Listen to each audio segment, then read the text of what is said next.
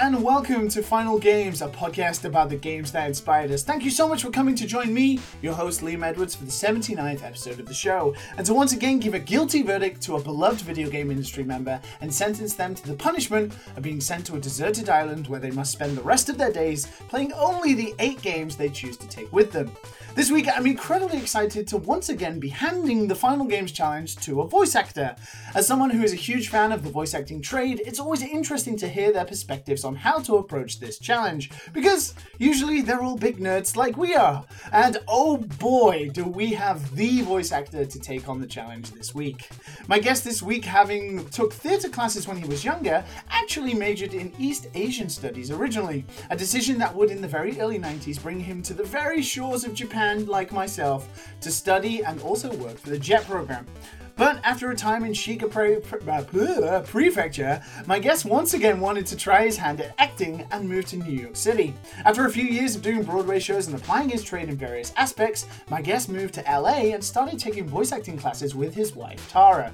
I believe the story then goes that one of the instructors on the course happened to also be directing the English dub for the anime SD Gundam Force, which led to my guest getting his first job as a voice actor and setting him on a path that would change his life. From there, well, you might not know him for his role in SD Gundam Force, but I'm sure you know him for his first major video game break that came in the form of a cocky, handsome prince who could manipulate time in Prince of Persia: The Sands of Time. And from there, well, my guest has gone on to voice acting well over 200 plus roles, including some of the biggest roles in both video games and anime. It's impossible to list all of the incredible roles and wonderful performances he's done, but just to ring the bell in your head, here's some of the incredible roles he's done. He's been Sasuke from Naruto, Ben from Ben 10, Kuma from Afro Samurai, Marth from Fire Emblem, Luca in Bayonetta, Donatello from the Turtles, Suzaku from Code Geass, and 2 of my own personal favorites, Simon from my beloved Gurren Lagann, and the adorable Yosuke from Persona 4, and so many, many more. When people utter the words voice acting, there are very few who immediately spring to mind, and in that small selection is most definitely my guest for this week. He was dubbed by my friend Kirk McKean when writing for Eurogamer as the man you've killed the most for all of the voice roles he's done, not just as playable main characters, but also NPCs and the like. It's a great pleasure to have with me here today, and to banish for all of eternity, is the man set to grace our PlayStation 4s later this year as Peter Parker and the Spiderman himself, the wonderful Mr. Yuri Lowenthal. Hello, Yuri. Liam, I couldn't possibly follow up that type of introduction. Wow, I should hire you as my PR agent. That was remarkable. I'm available. I'm available. Yuri, thank you so much for coming on the show today. Yeah, thanks for having me. It's my pleasure. Yeah, that was delightful, and yeah, doing the interview with Kirk was great, and I will always be known as the man you've killed the most. It's so strange. Speaking of Kirk, very quickly, Kirk, yeah. I got to know after I moved to Japan, and we ended up sort of working in the same video game-esque circles, writing for the same websites. But we actually lived a street away from each other when I worked at Rockstar back in Lincoln, and we never knew each other until I moved to Japan. How strange! So funny. That's how it works. It is so strange. I'm jealous that you're in Japan right now. I do miss that place. Oh, I bet Japan misses you too. How long has it been now, Yuri? Since the last time I visited, probably going on 10 years. Do you still remember some Japanese, or wasureta? 全然忘れてないよ。そうですね。すごい。Wow, Yuri. Well, right, we're gonna lose some of our audience if we do the rest of the Japanese. So, or we might gain an entire new one. That's true. Which might mean people might recognize me on the street, which I imagine something that doesn't happen in Japan. But I imagine it happens for you worldwide, everywhere, because you are one of the most incredible voice actors in the industry, Yuri. You're a personal favorite of myself. Some of the roles you've done are adorable characters that I love, like Simon from Gurren Lagann, and of course, Yosuke from Persona 4. Two of my favorites as well. Oh, they're fantastic characters. And it's such a pleasure having you on the show today. You're a very busy man. I mean, you're going to be Spider-Man. Yes. You're going to be a Spider-Man, dude. I know. I'm living the dream. I know. Sometimes people say that. I am literally living the dream. It's so great to hear, and it's just amazing all of the projects you've been doing, and we'd love to talk about it. But you are getting sent to a deserted island, and we don't have much time because your boat leaves within the hour, unfortunately, today. So we best pack all the games that you're going to be taking with you to the deserted island, because we wouldn't want to deprive you of 1 or 2 games. You're going to be there for an eternity, so you need these very solid 8. I think you'd agree. So unfortunately today we're going to have to jump straight into it. Otherwise the boat will go. Let's do it. The punishment then is not a punishment. You just get 8 games for free. I mean, let me collect my consoles for a second. And, okay. Well, speaking of, great. I think the consoles you're going to be taking with you today are quite old consoles. Yeah. This list is. I've picked some classics. Some classics indeed. Some games, unfortunately, just before my time. So this is the wonderful special episode now and again where I just get to sit back and listen to games that I've never played, but people just, gush about how great they are, and it's such a joy to listen to. So we're going to jump straight into Yuri's final game. So let's kick things off with a classic indeed. So let's listen to some music from the first game on Yuri's list, and let's dive right into his final games.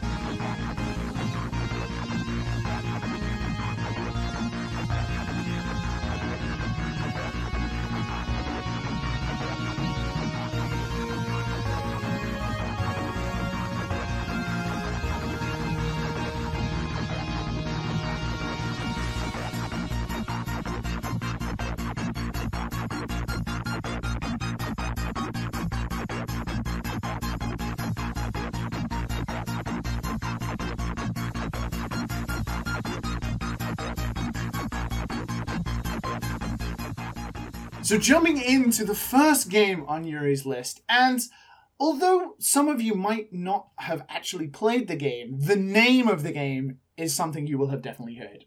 Originally developed by Infocom back in the early, almost the earliest is the 1977, I think, was the original version of this game. And then it, proceeded with Zork 1 being 1980, then Zork 2 and Zork 3.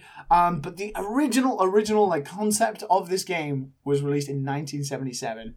Video games have been around, as the years go by, the video games are just getting older and older. It's weird to think, games from... I was going to say you're lucky that the desert island is lucky that I didn't go back. I eliminated all my giant cabinet 1980s put a quarter in them video arcade games that I considered for this list. So we've all dodged that bullet. Well, we could have materialized some sort of arcade cabinets for you, but instead you're going to be taking one of the earliest interactive fiction computer games. And, it draws from lots of concepts in terms of novelization and adventure and all that kind of thing. Mm-hmm. But it's a game designed by Tim Anderson and his team. It's the wonderful text adventure, Zork. So, Yuri, tell me, why is this the first game that's going with you? A lot of these games are just seminal for me in my video game travels.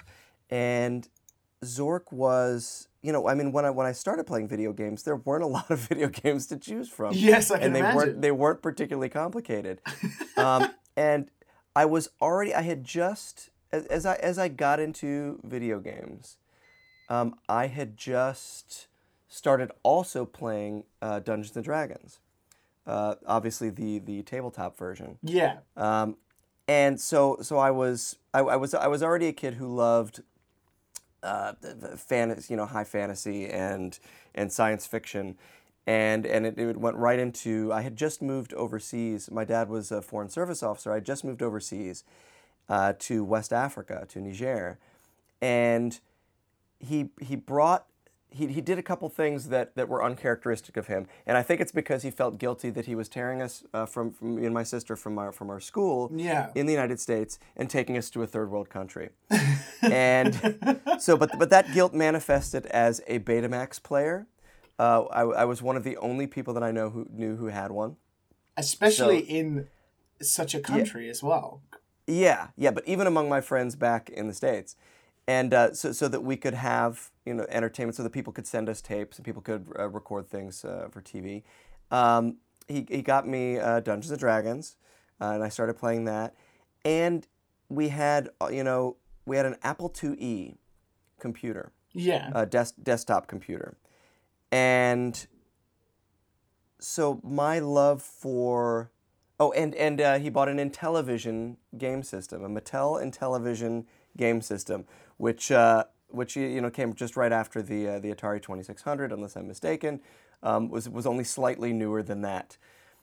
So I had all the coolest things that my friends didn't necessarily have back in the States, but I was nowhere near my friends. So it was me and a couple of people that I had met in West Africa playing these games. So you did at least have people to talk to about them. You weren't just completely like, oh my god, these games are amazing, but there's no one around and there's no internet or anything.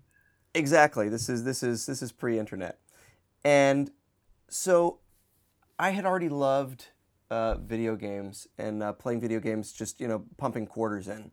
And this was hugely liberating that we had an Apple IIe and Intellivision. And Zork, damn it, I just burned you. Another one on my list. We'll get to that. we'll get to it. Zork was magical in that so much of it existed in my imagination. Okay. And a lot of these games, I think even today I would argue that as great as games have gotten and as detailed and complicated as they've gotten, I still think the best games really tap into your imagination. And the best movies, for example, for that matter, and the best books, fire up your imagination. And Zork, for me, was that, because it was just a text-based adventure game. And Infocom went on and did a bunch more, and I kept buying them because it was a key into adventures into another world, that because I guess I had an imagination that led me eventually to acting. Zork was just that. It was a key into my imagination, and it was as basic as it was. It was a marvelous and frustrating place to visit, because, as you well know, with those old text-based adventures, you kind of had to get almost exactly the right answer, the very specific to move forward. It was a specific string of text that needed to be typed in. It wasn't, you couldn't say like brush when you meant like toothbrush or something like that. It had to be very specific. Exactly. So it was a combination of joy and the imagination of it and the adventure. It was like going down a deep dark hole, and because I had a lot of time on my hands over there, I had a lot of time to play games. But it was also super frustrating because at that time you had to sort of get it exactly. And I remember it was also the first time that I started delving into finding. I had to order books on strategy, and because after a while I had to give up and ask for help, and so I ordered physical books, paperbacks that would help give you clues and so on to getting through these games. Oh, so they didn't even give you specific answers. They just gave you clues to try and get. Well, you could go for the specific answers, or you could go for the clues. I even ordered books at that time. I even ordered books that gave you hints and tricks on playing cabinet video games, like Centipede and Joust and Defender, and the games that I had been playing before then back in the States. Even though those games, I didn't have those games in West Africa, I was so obsessed with video games at that point that I wanted to read about video games I couldn't even play. This is what I find about like voice actors, as very almost specifically like voice actors and people who do the kind of video game or anime stuff, like voice actors. It's always people who have just grown up being obsessed with video games. You know, sometimes you have developers or writers who maybe fell into their roles a little bit. But with video game, like, voice actors and stuff, they are usually the biggest of nerds and always have been. It's a passion. It is, and very much it's so. always weird to me. It's always weird to me when I run into somebody in this industry who is not one of those people. That they're just, they're just actors. And bless their hearts, I mean, some of them are most of them are extremely talented. But it's weird when we're in a session recording or something like that, and I'll drop a reference, some super nerdy reference, and they just don't. They have no idea. They're just there for for the acting job. Straight over their heads. Totally respectable. You're there for the acting. I get it, but the passion runs deep. Do you find that, very quickly going off on that, I find it interesting. Do you find that it makes you better as a voice actor to understand the kind of connection that people will have with the character you're playing? So it helps you match the tone or elevate to a level with that character, knowing that people are going to be super passionate as you are about video games and how you would want them to be right. I think it can only help. I absolutely think that. And whereas I'll liken it to how I feel about, sometimes people ask me if my speaking Japanese helps with my dubbing. And I will say this, most of the actors out there that I work with don't speak Japanese. Yeah. And they turn in, remarkable performances. Yes. But I do have an extra insight. Does it help you understand like the tone better? Yeah, absolutely. Like what the original Seiyu actor was going for? It helps you understand the tone a little better. Yeah, I think so.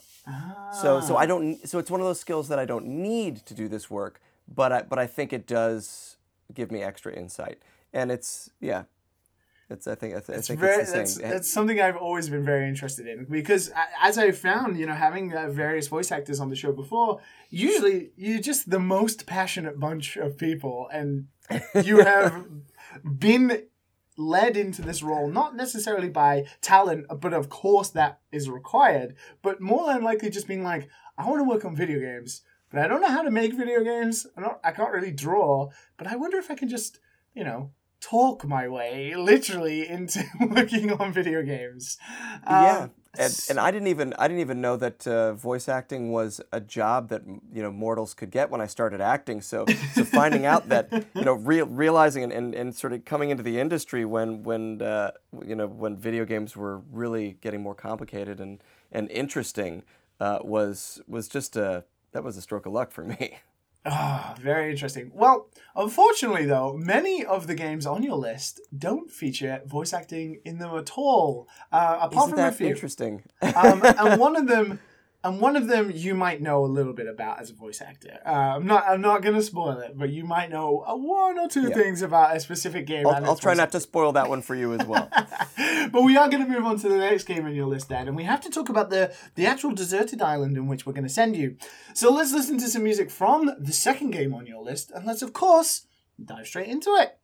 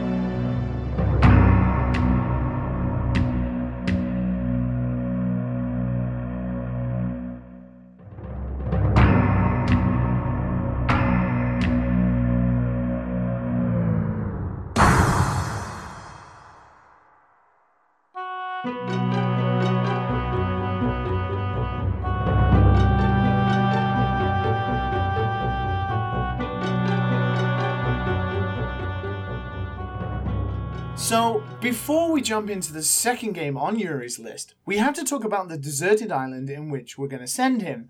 And, of course, I'm dealing out or doling out the punishment of Yuri having to be banished for all of eternity with only 8 games. But damn you, Liam. Damn you. I know. I'm so sorry. And I like all you people. Why do I punish people I like? I don't understand.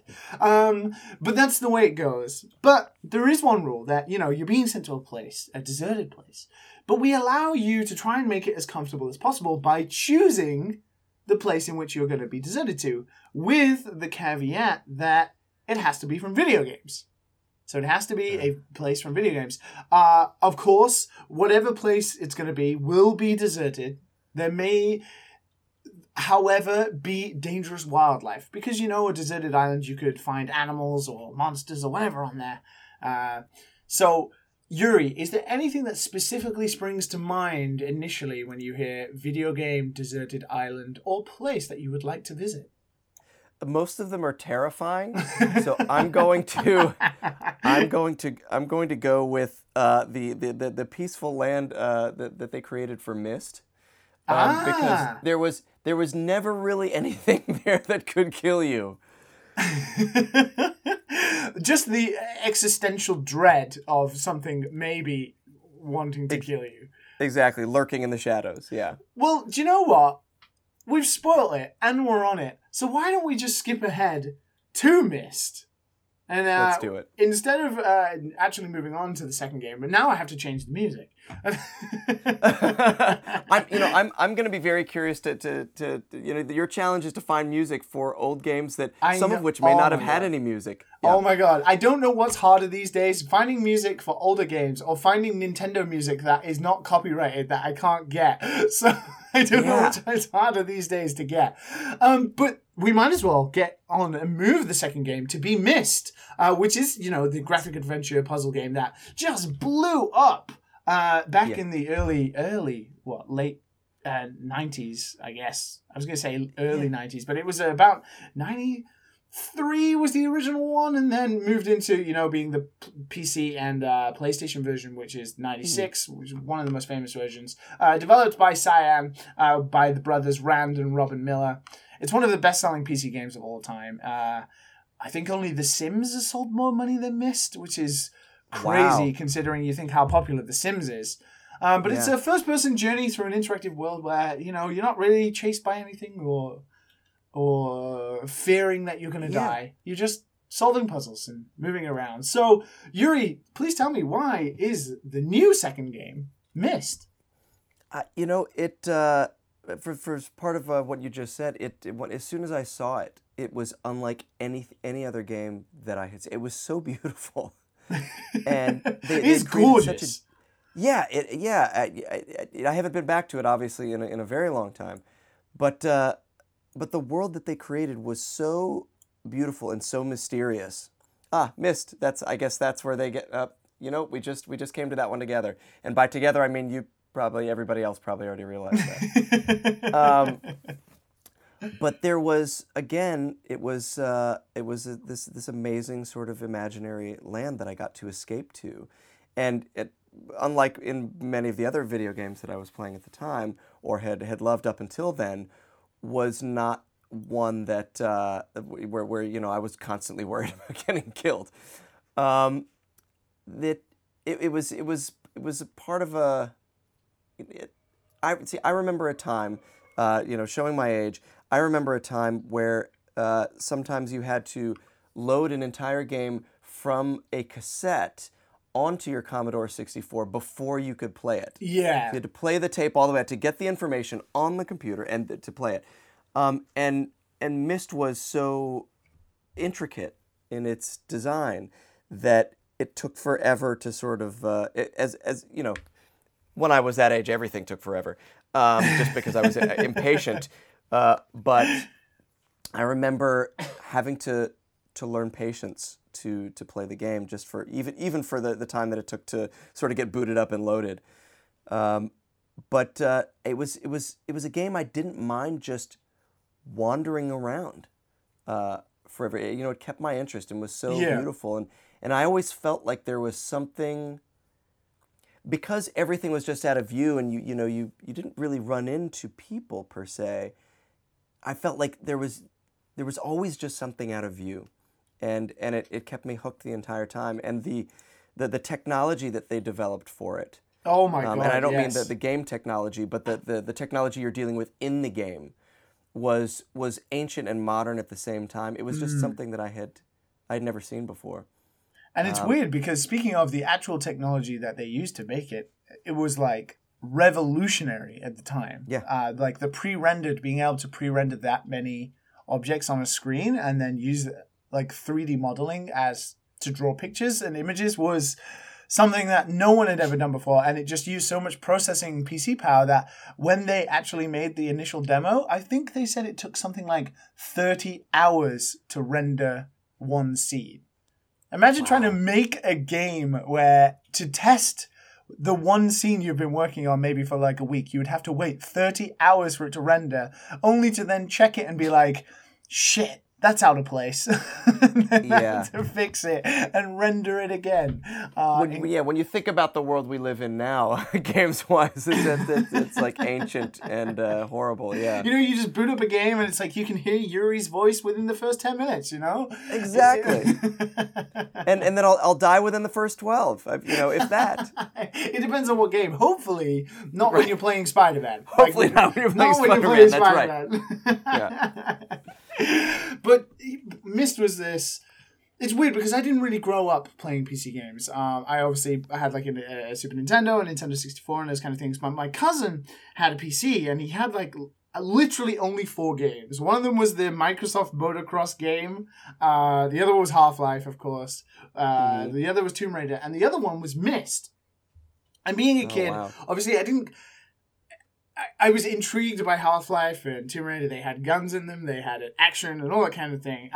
But Myst was the one where I'd watch my cousin play. I'd be like, "This is so boring. Like, what are you doing? You're just like walking around, like doing it." He'd be like, "Shh, be quiet. You just don't understand, little kid.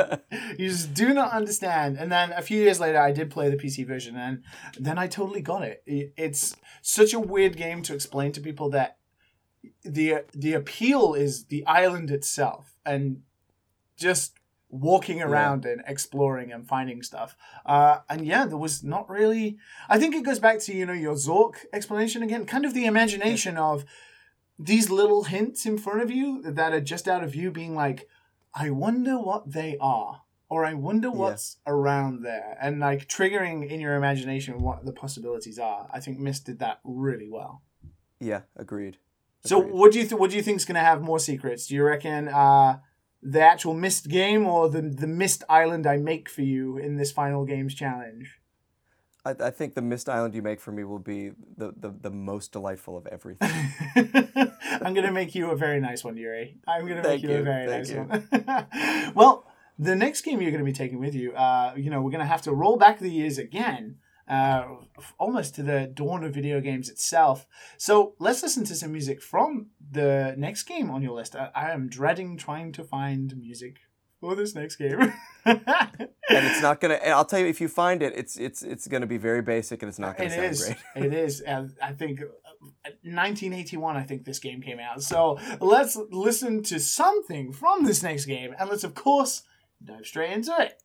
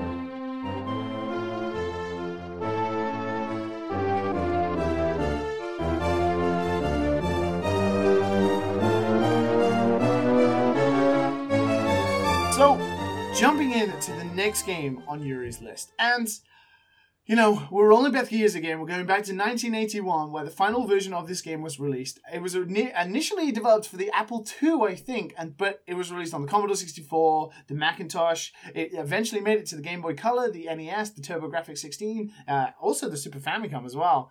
But it started a series that just went on for years and years and influenced so many RPGs and JRPGs as well. It was originally developed by Surtech, which was developed by Andrew Greenberg, I think his name was, and Robert Woodhead. And it's kind of one of the first Dungeons & Dragons style games. Yeah. And also, like, one of the versions used color graphics for the first time. Was crazy. So this game is Wizardry. The full title, I believe, is Wizardry Proving Grounds of the Mad Overlord. Very good. Yeah. Very good. You're taking me back. This show made me do a deep dive into my world. Did you have like one lovely night where you just had like a glass of whiskey just sitting there being like, the olden days, how good. I'll tell you, I was, it was funny when you asked me to do this, what it became as far as a trip down memory lane for me and a true, view of my own psyche. Well, the list is so interesting, and we have so many almost firsts. I think this is the thing, like, a lot of these games are firsts that went on to just inspire generations of games. Like, not even generations, but genres themselves. And this, obviously, was one of the first, Dungeon & Dragons style RPGs that, it has probably inspired so many games from Skyrim to The Witcher to Dragon's Dogma to all those wonderful RPGs we have now. So this game is Wizardry Proving Grounds of the Mad Overlord. And Yuri, why is it the next game that's going with you? Because it was the natural evolution of those text adventure games, and with the combination of the Dungeons & Dragons that I was so in love with at the time. It was an ability to play those games without other people. It was as much as I love that element. As much as I love people, and as much as I love that element of those games, and why I play Dungeons & Dragons today, as an excuse to hang out and bullshit with my friends. Yeah. I could just play and play and play and play and play. And the only thing I needed was was booting it up, on my dual drive Apple IIe. Again, things went slowly, but so much faster than trying to figure it out in a text-based adventure game like Zork. And it remembered things. It was, I had several players. I had different players. You got experience points. It was the birth of that type of RPG where you could just play and play and play and develop your characters and keep them. And when you this is back that when you died, man, you were fucked. There was no go. You had to start over again. And I was mapping things on graph paper as we went through these adventures, and I think it was the first time I ever remember like losing entire weekends to a game, where I would disappear and I'd come out all like feverish and and having stayed up nights, and I don't know why my parents even let me. Where have you been, Yuri? I've been fighting dragons and skeletons. Oh my god! It was the best, and it was it was the first time you've got enough experience to to level up to get a teleport spell, which I think was about as high as you could get in that game. You better have really done a good job mapping, because you had to give it very exact coordinates on a map.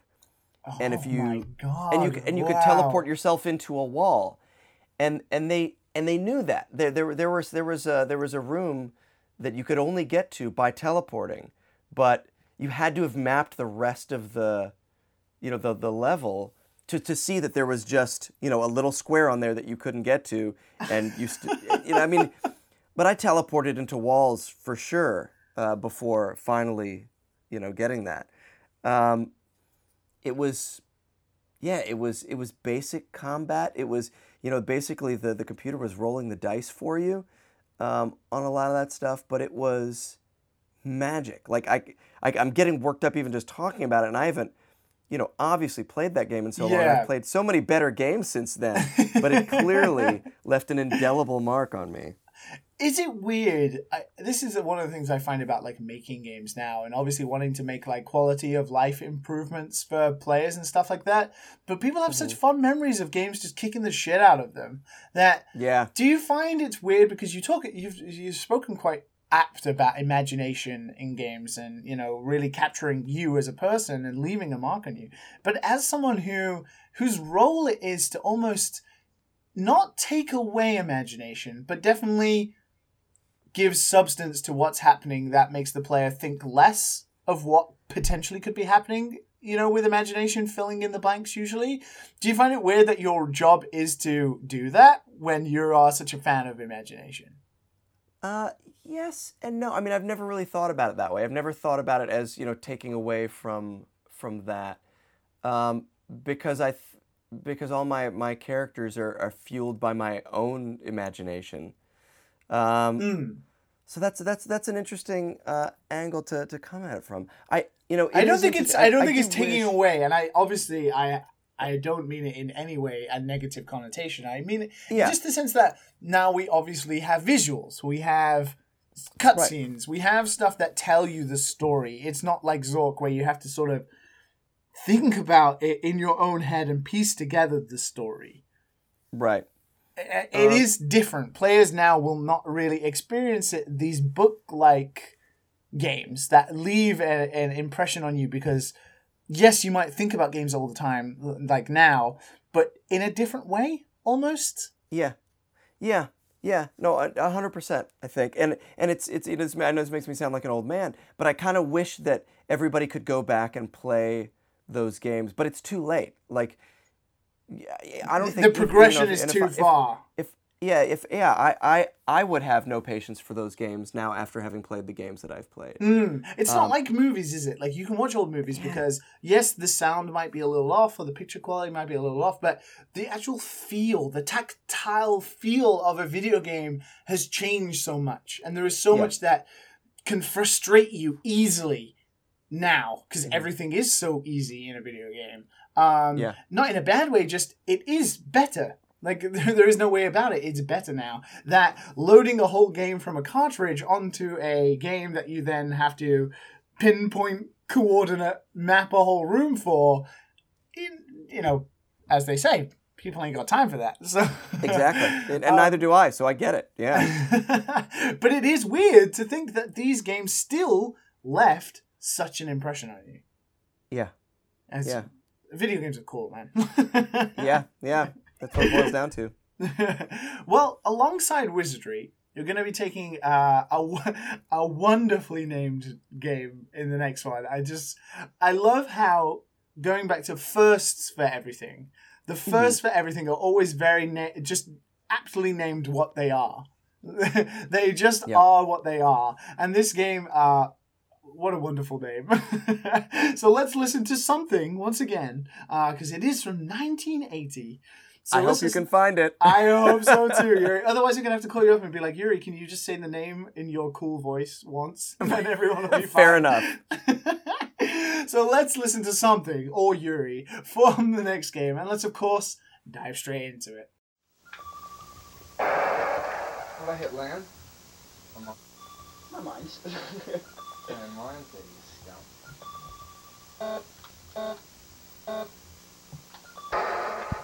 Is it?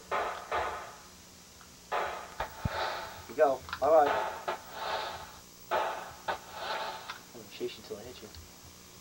I'm coming in. I got a monster kid.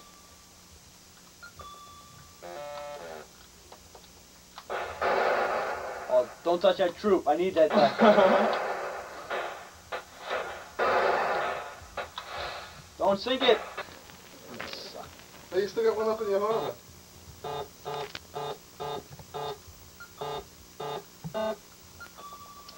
You weren't supposed to... Ah!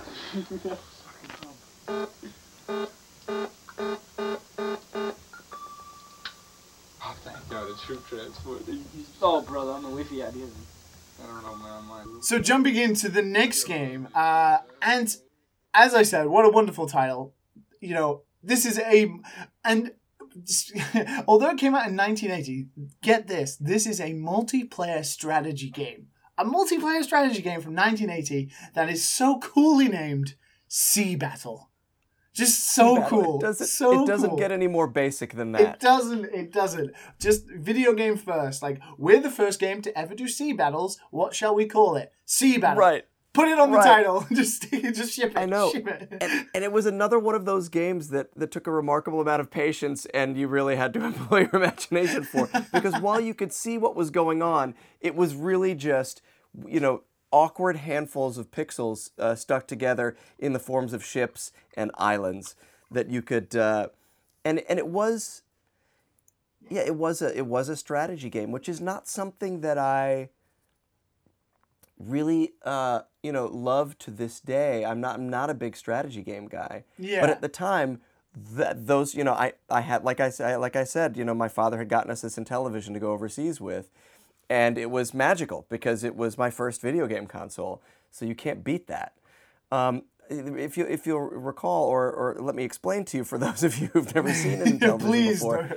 Please go ahead. It had these weird keypads with a little disc at the bottom that you would use your thumb to sort of float the disc around, push the disc around.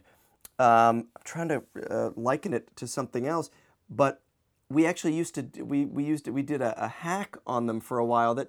It really didn't make it play better, but we would take suction cup darts and stick them to the little disc, the little pad, and that way you'd have sort of a joystick. Okay. Yeah. Yeah, it would sort of work because this was that way. released for the Intellivision.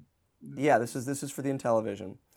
So you had like that weird TV remote-esque number pad thing. Yeah. Yeah. And then a little disc at the bottom, which was vastly different from the joystick and button that you had for the Atari 2600 at the time, and not necessarily better, but allowed you a certain one has sticks around, the other really hasn't. yeah, exactly. But allowed you a certain certain differences, and so I mean all the Intellivision games, Intellivision football and all that, it was just awkward, very basic little groups of pixels that you were mashing together, but there was magic in it, and because it was a turn-based thing, you were either playing, if I recall, against the computer, or you could play with another friend who was there with you, and you had various different types of ships, and different ships had different capabilities, and you had like a little base you would send them out from, and you could choose where your bases were across from each other. They were islands, and it took forever because it was turn based, and you had to sort of key in your strategy, and then the ship would move or your fleet would move.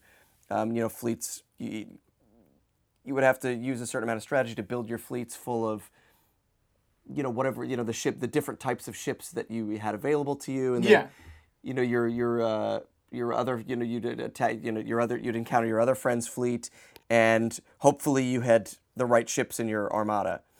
And I just remember spending way too much time playing a game that I look at in retrospect, and I'm like, wow, it was so basic, and I don't play strategy games anymore. But it was the games those were the games that I had for that system. Even though it was like a very simple game, was this strategy element to it? Could that get quite complex if you were playing with another player? Because obviously then absolutely. It's the mind of the other player. Yeah, the strategy holds up. You had a certain amount of different kinds of ships, and you had to divvy them up in a way that you hoped would match theirs and beat them.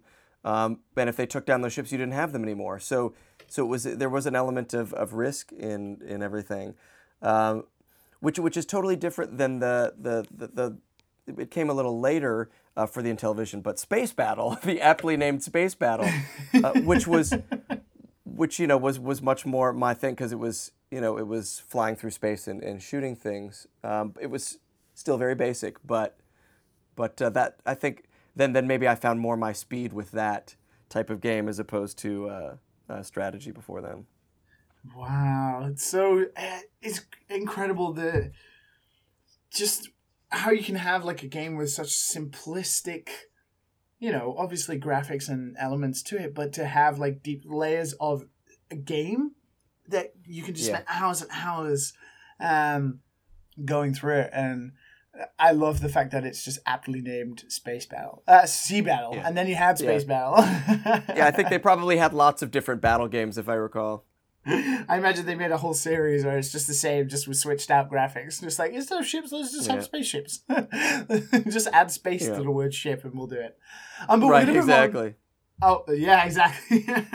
So we're going to have to move on now and push forward a little more. And we're going back to more fantasy-based RPGs. And pretty much this is, next to Wizardry being one of the most, incredible, famous starting RPG series, this is the other. Especially in Japan. This series, even for a Western series, is so popular in Japan. It's mad how popular this series was. And this is the series that inspired Dragon Quest, which we all know, has just dominated Japan for years and years. So let's listen to something from this next game, and let's, of course, dive straight into it.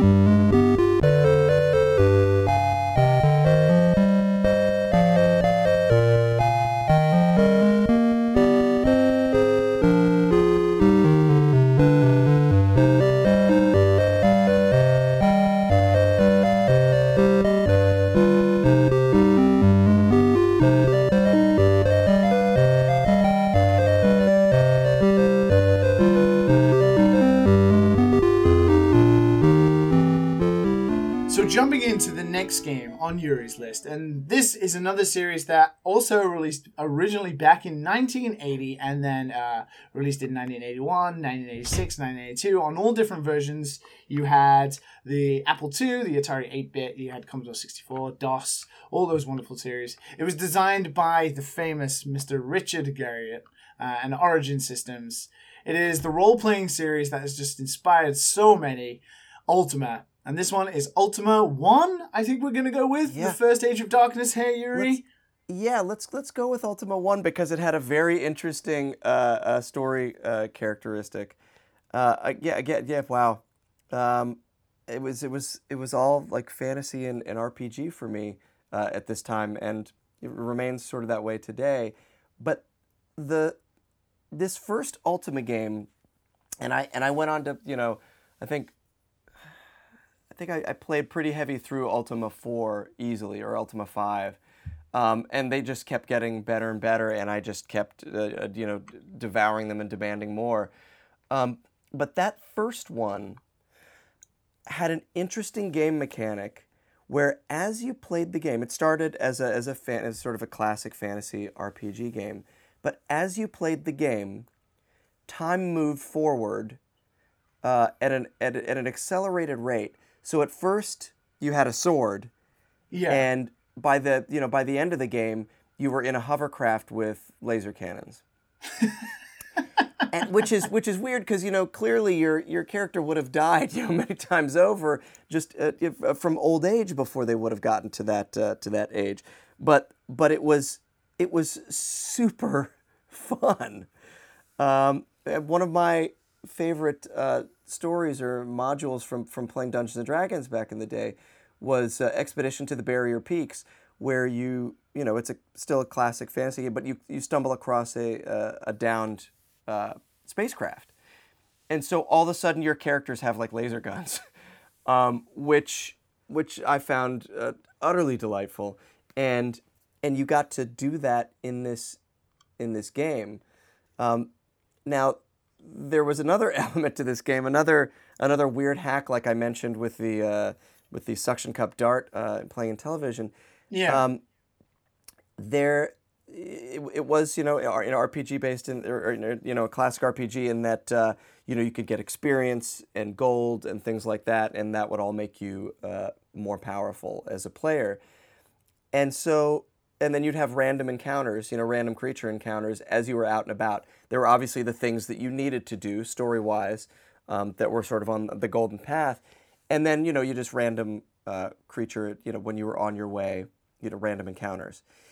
And so what I would do, once I had leveled up to and I had my hovercraft and my laser cannons, which pretty much could best anything, I would go out into the wilderness and sit there and wait for random encounters. And I took a pencil and I pressed the fire key down. So I was just constantly firing my laser cannons. And I wedged a pencil in there and walked away. And any creature that encountered me in the wilderness would just immediately get blasted, and I would immediately have the gold and the XP from that. Oh my god. I don't know that there is a more basic hack for like mining, XP and gold out there. It is almost embarrassing that I just jammed a pencil into a keyboard and walked away and came back and had, all the gold and all the XP. But that was an early hack for me. It seemed to have worked. It did work, and I still look back super fondly on the hours and hours and hours and hours and hours that I lost to Ultima. That first one, and the many that came after. Do you think you're going to be okay on this deserted island with all of these very sort of simplistic games that have limitations, and also the fact that you've played them, hundreds of times? You reckon you're going to be okay with just these on the island? I don't know that I am going to be. I think that because I haven't gone back to them in a long time, but the memories are still so strong and fresh. I think I've made a huge mistake, Liam. Well, unfortunately, I'm not going to find out, but you are very, very soon. And we're going to move on to the next game. And, we're sort of moving a bit more progressively into more modern games that maybe offer a little more substance to them maybe. In terms of like replayability. But before that, we have to talk about another incredible PC game from the early 80s. And you were struggling to decide on which one to actually take, but you settled, and we're going to dive straight into it after listening to something from it. And let's, of course, dive straight into it.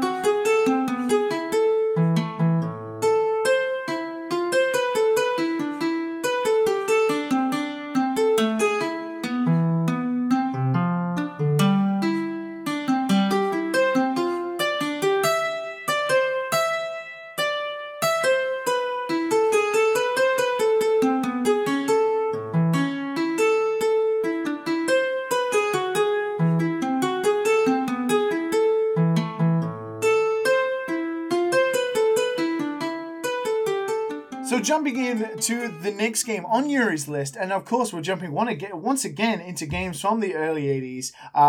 This game released on the Amiga, the Amstrad, the Apple II, the Macintosh, Atari ST, Commodore 64, ZX Spectrum, also the NES. It was developed by Interplay, the studio that went on to do all of the Icewind Dale stuff, the Baldur's Gate stuff, the early Fallout stuff, Wasteland. They're also doing a brand new game in this series, and the first one is called Tales of the Unknown Volume 1, but it's better known by the subtitle The Bard's Tale. Yeah. And Yuri, you were wondering about the series and this, what to take. Is The Bard's Tale okay, the first one? Yeah, because that was the one I played the most. Okay. They came later, but I had fallen out of video games a little bit at the time, and so I never got to play the much later. Because there was a Bard's Tale that was, unless I'm mistaken, not from that long ago. Yes, so I think either it's... I actually don't know. I think Interplay... Didn't Interplay's Brian Fargo, his new company, what are they called? In Exile? I think they're called In Exile. But his new studio, didn't they do like a brand new Bard's Tale recently? I think they did. And if I was playing anything recently, instead of just being trying to, lead my life as a new father and try to keep my career together, I probably would have gone and checked it out and seen exactly what he was up to, because this game, the Bard's Tale was sort of I was basically grabbing at the time anything that was like Dungeons and Dragons, but getting better and better and better in the video game world. You could sort of see from the track, from the Zork to Wizardry to Ultima to anything that would come out that was like that was slightly better than the last thing. Just gobble it up. Just and play it all. Absolutely, and it was very much like, the basics of it were very much like Wizardry, but all of a sudden they had, graphics that moved and all these little things that just took it up to the next level. And I don't know that there's a whole lot for me to talk about per se, because it was just the next logical evolution from the stuff that I was already playing at the time, but more colors and basic animation, and it was super exciting. So this island is just one heck of a nostalgia trip for you, isn't it? I think that's what you've just sent me to Nostalgia Island. Well, I'm happy to oblige. Unfortunately, it's under the pre-circumstances of it being a deserted island in which you have to leave your wife and children.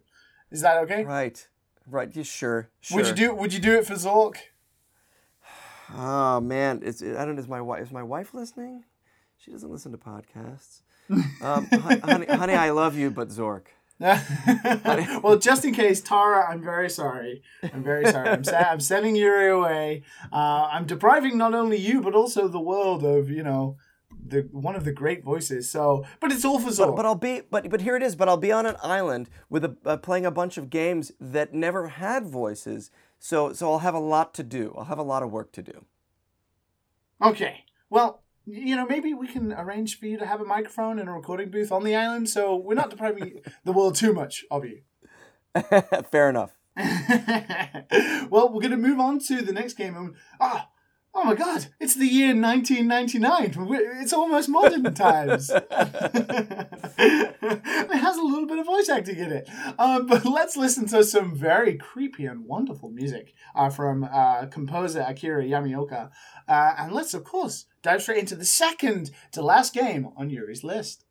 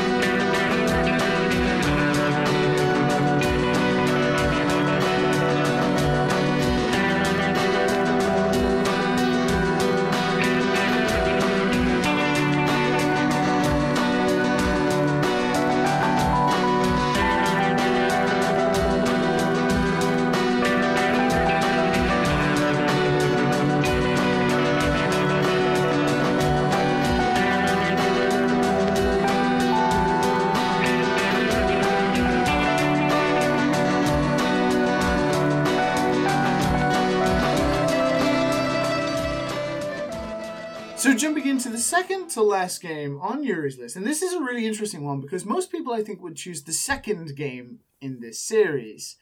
And I think most people would agree with that.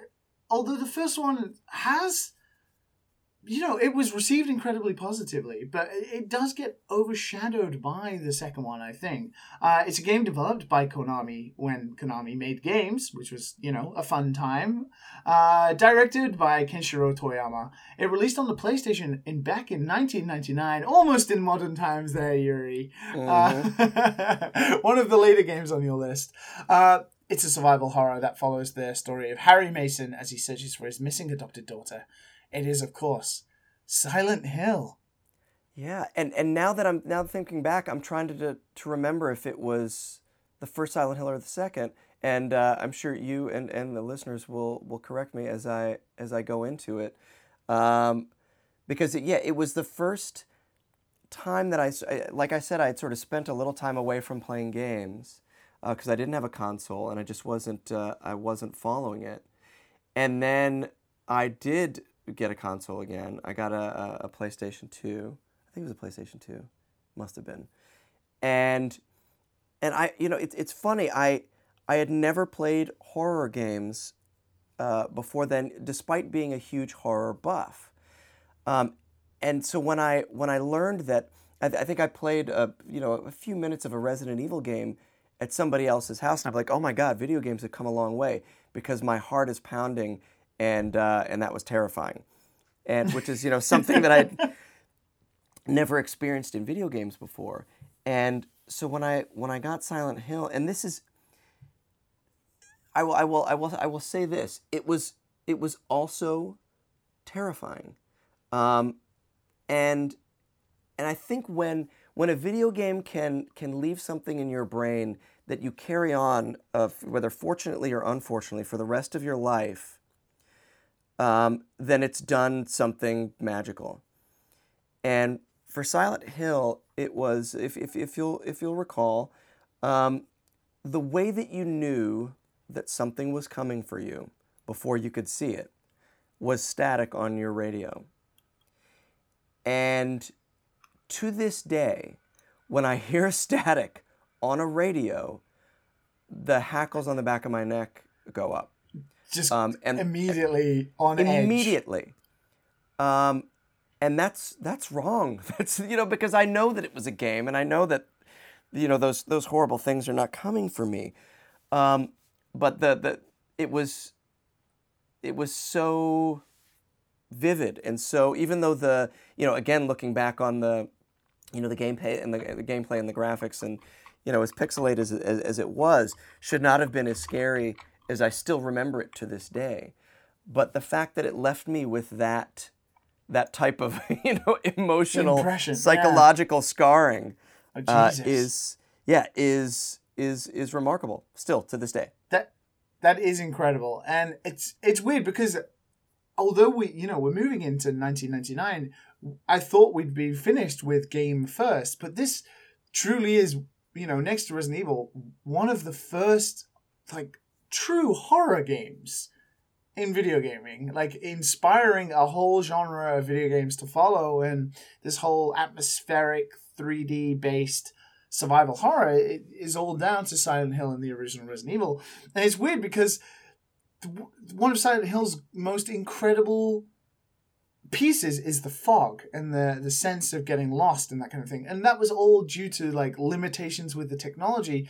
But the way video game creators can take those limitations and mold them into gameplay aspects that stand with players even longer is incredible. And as you said, the radio static on the radio, sending the hairs on the back of your neck up, is just the small details in these video games that just make them so incredible. Yeah. To this day. So, what I'm getting from this is that you don't want me to leave any radios on the Mist Island. No. Nope. Do you have an irrational fear of radios? just the static, just the static. Just the static, not the sight. Like if you see like your car radio, you're like, what is that? Swerving on the road. Okay, I promise not to leave any. Proceeding from then, have you played like the Silent Hill's going off on that? Obviously, Silent Hill 2 is the one everyone talks about. Yeah, no, I have not played any more of the recent ones. It has been a long time. I just never went back. I don't know. Understandably so. Yeah, I don't know if the experience was if I was just too much into other types of games, first person shooters, or if I was just RPGs and RPGs, but I never went back. I still watch horror movies. But I wonder if playing, survival horror games are just too much for me. Too much for my heart. Or maybe they're not enough. Maybe nothing will ever recreate that. Quite that possible. sense of being scared of a radio. Quite possible. Well, I promise not to leave any. I promise. Thank you, Overlord, great Liam. Yeah. Ooh, I like this. Spiderman telling me I'm the Overlord. I like this. This has made my day. Fantastic. Well, unfortunately though, Yuri, we have to send you on the way because the boat is here. It's arriving right now. We're in a rush to get you to the Mist Island to play these wonderful games, but it wouldn't be your island without taking a piece of you with you as well, and some personal memories of your own. So I think it's about time we jump into the final game on your list. So let's, of course, listen to some music from the next game, and let's listen to Yuri's final game.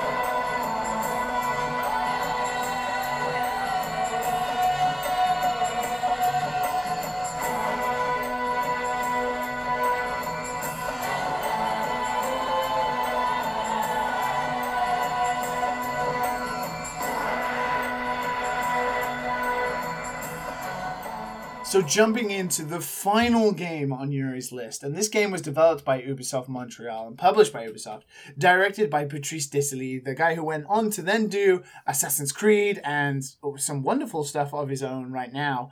It was released for an incredible amount of platforms, actually. Like, I had the GameCube version. It was released on PlayStation 2, PC, also the Game Boy Advance.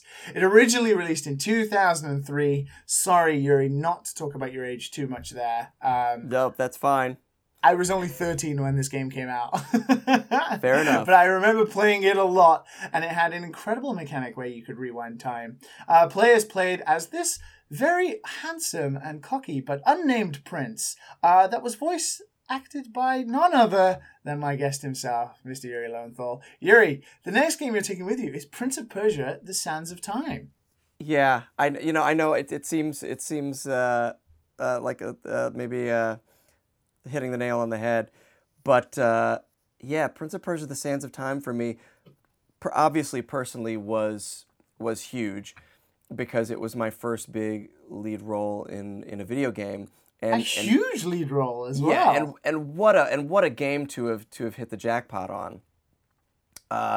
Absolutely. It really pioneered so many things that are still aped in video games today. That I still consider myself hugely lucky to have been involved with that game, and to have met Jordan Mechner, the creator of the original creator. Yeah, the original creator. He and I are still friends to this day. And there was it blended so many of the things that I loved about video games. It had great puzzles. It had great writing. It had engaging gameplay, and then the Dagger of Time mechanic, getting to reverse things and try again before death. Hopefully I'm not spoiling it for anybody who hasn't played it yet. It's 2003. I think people will be fine. Yeah. That it was super fun. It was fun. And I think it was probably the last game that I played through and then played through again and then played through again, that I played through multiple times. Usually once I finished a game, I just walk away. And this one I just kept coming back to. It also allowed my wife to take out any aggressions that she had. She could just go and pick up the controller and just jump me off a cliff, over and over and over again. So it was good. It was good for our relationship. It allowed her to release those tensions. But there was just there was magic in it, and we get to the very end, and it's just like you've just got to keep killing and killing and killing to get through the last bit. That's like a lot of games, have that problem when you get you're getting approaching the last level, but it had in its design and in the world that they created. It had some of that magic from Myst. It had a place that I had never been before, and with the puzzles, having sort of a fly through at the top, gave you enough clues to know what you needed to do. But I mean, some of the puzzles were maddening. I'm not going to lie. It took me a while, but it was in the for the wall running and those different kinds of mechanics, and it was just a perfect game to me. I don't know. I'm obviously so nice biased. To hear you say that. Yeah, no, I don't think so because you voiced a character. You could be biased towards the character, but to be so glowing about the actual game itself, I think is very nice. That's true. Because there are plenty of games that I've worked on that I just haven't played, and this one I couldn't stop. I think that's the same for a lot of people. I mean, when this game came out, it was reviewed like 9 out of 10, 9.5 out of 10. Obviously, your voice work was praised a lot. I think, Prince of Persia is this weird series that it's in a weird limbo right now, and it has had a few entries that people are kind of on. But generally, it's got such a huge fan base and was so welcomed at the time, and will for a long time. People will always remember The Sands of Time as this really, really great game. Well, and I think it's a great game to take with you. Yeah, thank you. I think the follow-up games, some of which I was involved in, tried to recapture what we had with Sands of Time and never succeeded. Yes, I would wholly agree with that as well. I think, trying to change the style so much, trying to, go a little edgy sometimes, or have these interesting mechanics that just, weren't quite as weirdly simple but revolutionary as The Sands of Time. Yeah. And The Sands of Time will always be remembered for that. But Yuri, it's unfortunately time to send you on your way. There's one thing I do want to ask you before you go, which is I like doing this weird thing with voice actors because obviously I'm a fan of voice acting. But what would the prince say about being sent to a deserted island where he could only play video games? Some people say a deserted island is not a place to be playing video games, but I differ. Kakulukiam. Thank you so much, Prince. I still love that guy. I love him. And he sounds so smooth and handsome still 15 years later. Excellent. Yuri, thank you so much for coming on the show today. It's been an absolute pleasure having you. I really enjoyed it. Thank you for the trip down memory lane. I'm glad you enjoyed it. It was such a wonderful memory lane. So many video gaming firsts and so much information. I really appreciate it. Unfortunately, the boat is here. But the last question I have to ask you before you get on the boat is the question I ask everyone before they leave, which is we talk about games on Final Games. But what's important to us sometimes with playing games is the way we play them. The consoles, the controllers, the way we play them. If you could only take one console with you, barring PC, because that can do everything. You can only take one console with you to the Mist Island today, what console would you take? I think my PS2. Ah, there's a heck of a back catalog on there, including Sands of Time. That's right. Well, we'll allow you to take PlayStation 2. And Yuri, please tell the wonderful listeners so far where they can find you on the internet, and if there's anything cool, hint, a Spider-Man game, that they should be checking out. Yes, you can. I'm easily stalked on Twitter. I'm at Yuri Lowenthal. Although I've been spending a little less time on there now that I have a toddler at home. But plenty of things coming up. Obviously, Spider-Man. I'm super excied to have been working on it, but also I can't even imagine. Yeah. I can't wait to play it. My wife Tara and I just released the new version, the updated edition of our book on voiceover called VoiceOver Voice Actor. And the new one is called VoiceOver Voice Actor, the extended edition. And we're just finishing up recording the audiobook now. It's super fun. There's a lot of new stuff in there. Obviously times have changed since the first book came out. And so there's a lot more about performance capture and motion capture in video games, for example. Yeah, not just the voice, having to do everything now. Exactly. As I learned on Spider-Man, there was a lot of work to be done. And it wasn't just in the booth. Luckily, I had a great stunt double, who makes all the Spider-Man stuff look amazing, like the super Spider-Man stuff. All the just pretend it's you. We'll just pretend it's you. yeah, exactly. It's totally me. You can tell your children, look, it's Daddy. Exactly, Daddy Spider-Man. Don't tell anyone. And we'll tweet about things as they're coming up. I don't think we've got a lot of convention appearances coming up soon, but we'll figure it out. There's plenty more stuff on the way. That's awesome to hear. Yuri, thank you so much for coming. The boat is here. We have to send you. Then I've got to go. Yeah, it's time. Oh, I'm so sad. But thank you so much for you guys listening to this episode of Final Games. As always, you can find Final Games on SoundCloud, iTunes, Stitcher, Acast, all those wonderful podcasting networks. If you're on there and they have a rating system, why not review the show if you enjoyed me and Yuri going down memory lane today? Of course, you can find me, Liam Edwards, on Twitter at LiamBME. I talk about Japan, I talk about video games, I talk about making video games, and I talk about talking about video games. You can also find the show at Final Games Show. And of course, as always, you can email finalgameshow at gmail.com. So thank you so much to Yuri, and thank you so much to you guys for listening to this episode of Final Games. I hope to see you again next time. But until then, goodbye.